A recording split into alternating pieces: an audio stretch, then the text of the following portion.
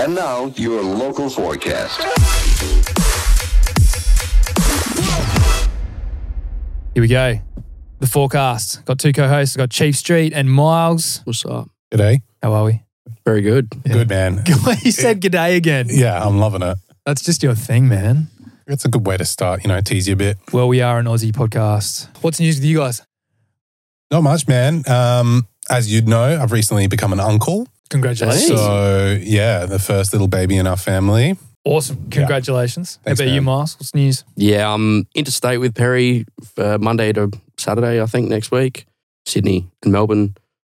Shoot some content, promo the new track that comes out next week, start promoting the track that comes out after that, et cetera, et cetera. What have you been up to lately, Nick? Had a couple of studio sessions yesterday and just still working on the album. It should have been a quick process because it's all work in progress album and I'm just putting it out. But we talked about this on another episode about perfectionism. The problem I'm having is I'm loading up old sessions from 2015 and anybody that uses Ableton will know this. It's like media files missing. Yeah. And then I did this really clever thing I thought back in the day and I would chain all my presets into groups, right? Mhm. So it'd just be like drag and drop a chain with my preset and then all the processing and everything from 2017. It's all initialized preset.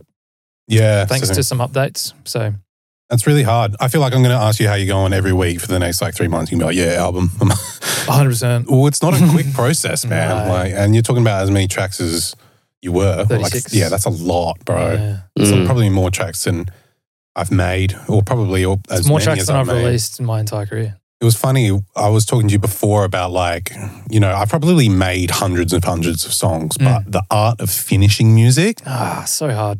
it's really hard, but it's so important, man. Well, that's my main job at the moment is finishing other people's songs. Yeah. Yeah. So what, you're writing them too from the beginning or? No. So someone will come to me with, I call it a concept because it's musical, but it's not well executed. And then I just go in objectively, no emotional attachment to the project and just go, right, that kick drum sucks. Let's put in a new one. Your chords probably could do a bit of work. The structure's all over the place. Here's the formula. There's a formula. And then vocal process, whatever they've got. So it sounds industry standard. Do a mix, do a master on it.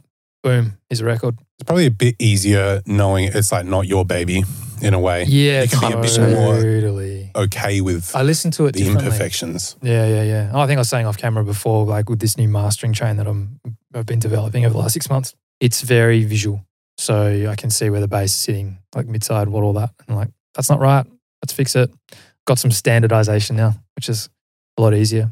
But with my own music, I still palm it off to another mastering engineer. I think I'm going to master this album myself though, but I'm going to have to really step out of what the track means to me emotionally and just think of it objectively, it's got to hit. I mean, outsourcing for 36 songs is going to cost a pretty penny. So Yeah. it's probably worth doing a bunch. Maybe if you've got favorites or something, you could look at sending them out. Well, apparently my idol, Deadmau5, Mr. Mouse masters all his music. Yeah, that wouldn't surprise me. Yeah. Seen the size of his studio? Yeah. Goals. Yeah. Yeah. I think that's what everyone thinks when you're I'm going to the studio and they're oh yeah, you got all these synths and hardware and that's yeah, totally, Millions of dollars worth of shit. Had Paul Marshman in the studio last night and he had some video footage of a show that we both went to in 2011, Creamfields, when Deadmau5 and Skrillex came to town. I was Planet Cream. I went to that show underage. Dude, it was my first dance music. You know what was funny? I was thinking about this in my head. I was I don't know if we'll ever be able to get to this story, but yeah, so we were all 16, 17. Luckily, my brother had given me his old ID, so I had something. Dude, they didn't even check IDs at the front. And so Cam, my best mate, we were obviously frothing Skrillex at that time. First dubstep DJ, we're slowly making our transition from bands into dance music. Obviously loved Deadmau5 too, but I was there for Skrillex. And no one really knew at that time. You either knew or you didn't. And so he was in his early days. Yeah. Anyway, we managed to basically walk in without a check. And I just remember messaging Cam being no ID check. And he was just dude, what the he didn't come out. He didn't even bother getting the ticket because he was well, I don't have an ID. There's no way I'm going to be able to get in. I was newly single at that time in my life and the hottest chick came up to me on the dance floor and was when's Deadmau5 5 playing? And I was Ick. Get out. It's Dead Mouse. She's like, who cares? I feel like at that stage, so many people were still not sure how to pronounce at that point, yeah. But just what? Okay. Like, no. And this girl was just walked away. Yeah, that's fair enough. You tried to geek her on while she's like in the middle of a rave. She's like, I don't care. I'm here to party. So anyway, we learn another thing too, just real quick. You're right. It's K5. Yeah, exactly. Who's K5? Oh my. Do you mean KX5? Nah, you mean K5. Oh, okay. Yeah. Straight from the horse's mouth. And 5. I was watching. That's Cascade and Dead Mouse. Yeah, I thought. Oh, right. Duo. Yeah. See, again. I'm out of the loop. Yeah. I thought it was KX5. No, it's K5. There's always got to be a something in there. He does it on purpose, surely. He has to. Absolutely. Just to, yeah. Funnily enough, though, and something I've been meaning to ask and haven't, is that where your name stemmed from? Oh. It's like the mouth thing. The number I feel like in the name. The 4 thing. Yeah, like the number in the name. You want the real truth? Go on. Here we Cold go. hard truth. So anticlimactical or what? Nah, it's cool. Like we've got so there'll be some internationals listening and watching. And to give some context, at the time that I came up with the name, I was just blowing. We probably energy just woke breaking up. Everything. I'm sorry. Knowing Miles, he just woke up. I was on Fresh 92.7, right? They're our local dance music radio station. And I'm in third year university. I don't have a name. I don't have an alias. I've submitted my demo CD. This for the kids tuning in. This is 2011, 12 vibes. 2012.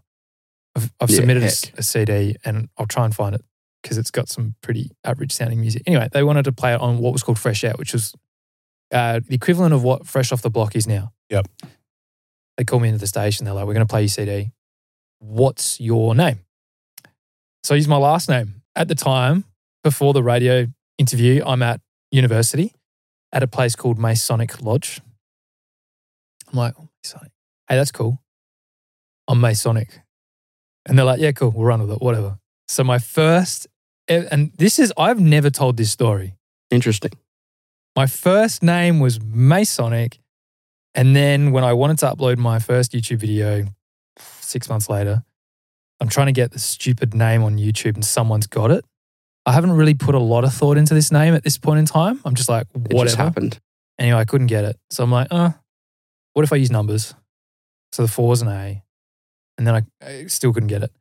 Then I had to use a 0 for the O. And I had to use a number 1 for the I. And I had the ugliest looking URL. It was M4S0N1C. That's gamer tag levels of that's Xbox name. stuff. Yeah. And at this point in time, I'm starting to regret the name as well. It's like locked in. I don't want to be associated with the Illuminati and the Freemasons and all that.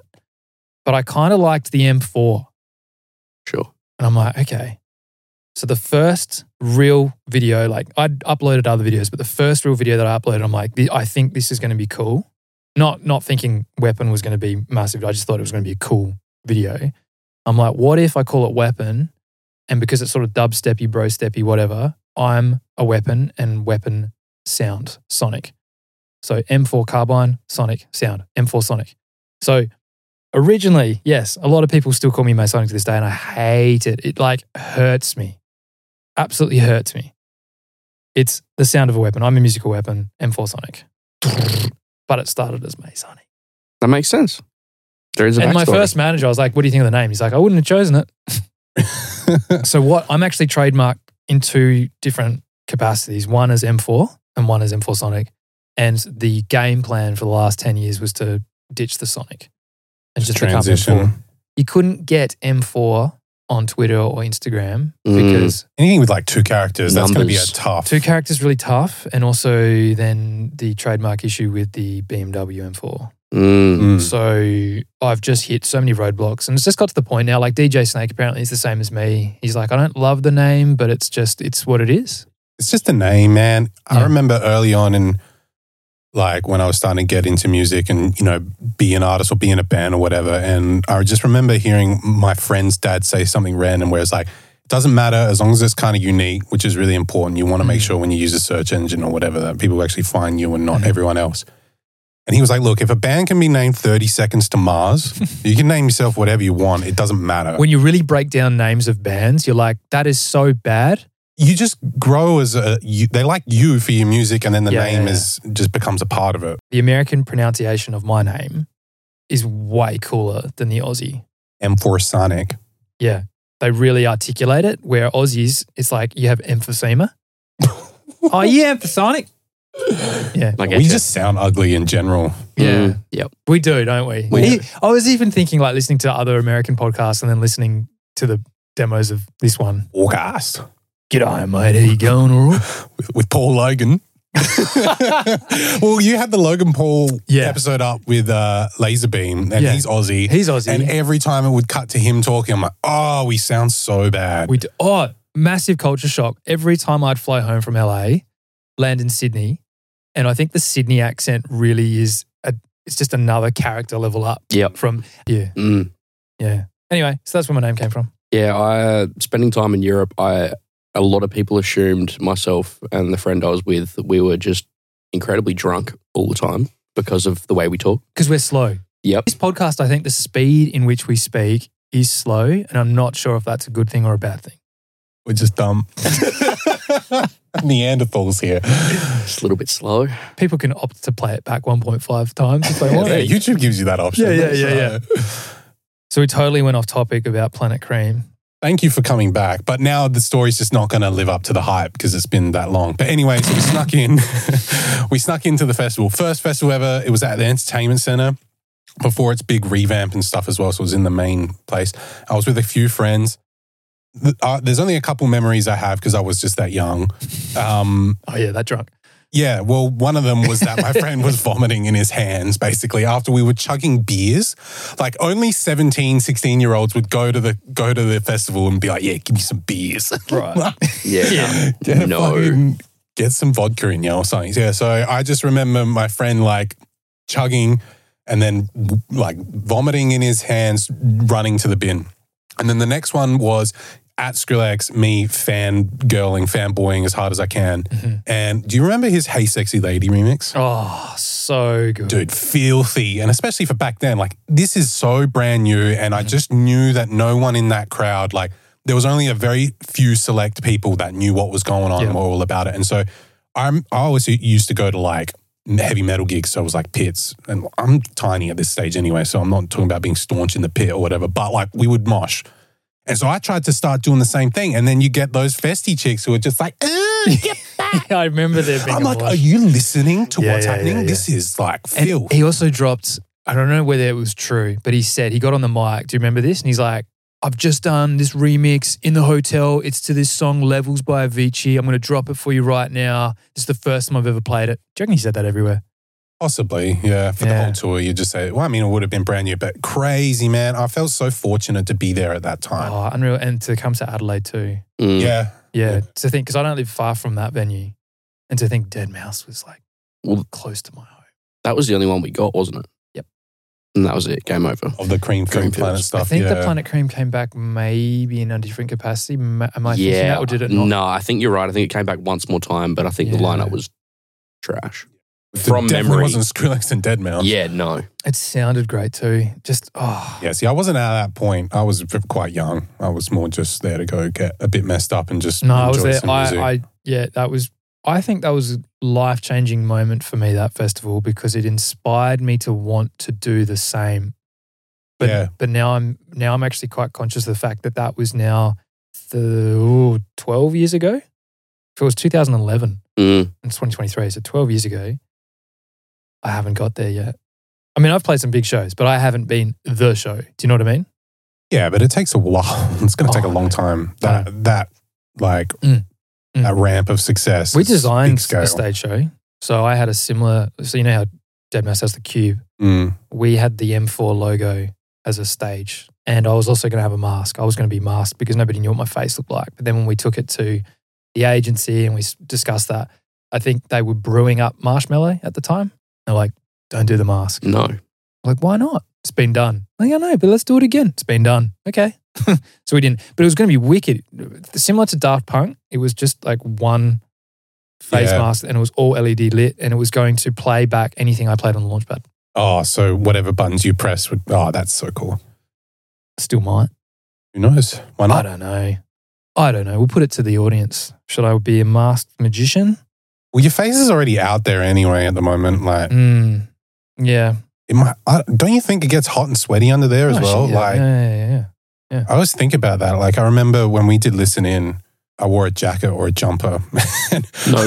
Dude, it was getting steamy up there. And I was like, well, I made the decision. I'm not going to take it off. So I wear black sweating. pants every time I play, like jeans. And you feel disgusting after a show. Yeah. Yeah, you see some like hell swaggy DJs in like thick jackets and hoodies. I'm like, dude. Okay. DJs that wear sunglasses, like DJ Snake. Yeah, well, he's just trying to. I can't see as it is. Like, I refuse. Okay. I wear glasses, right? Yeah. Nobody's allowed to know that. I'm not even wearing glasses now. Like, you guys look amazing. Thank you. At nightclubs, like, I'm done. I can't see anything.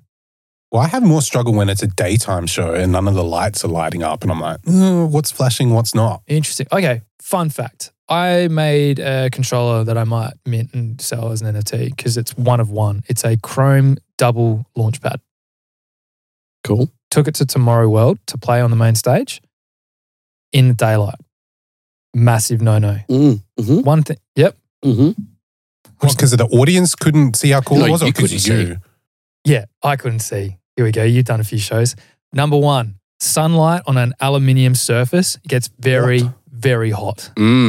Number two, it reflects light back into your face. I'm looking down onto a mirror. Yeah. With buttons. I'm like, ow. Yeah, bad. So I made version 2, which was completely black. Yeah, I'll try and put like a screenshot or a video of it. It's like Launchpad expert mode. It was really interesting, like things that you wouldn't know until you've tried it, right? No, 100%. Yeah. You live and you learn. You live and you learn. Thank you for tuning in. If you guys are enjoying this and want to help us, you can give us a review or you can leave us a comment on whatever platform you're discovering us on, whether it's iTunes, whether it's Spotify. I think they have polls now and all sorts of stuff, or if it's on YouTube. Jump in the comments, hit us a DM. We've got Mr. Merls, we've got Chief Street, and I am at M4Sonic. If you want to reach out to us on Instagram, and if you want to follow the studio as well, give us a plug, matrix.adelaide. All right, till next episode. See you then. Peace. Bye.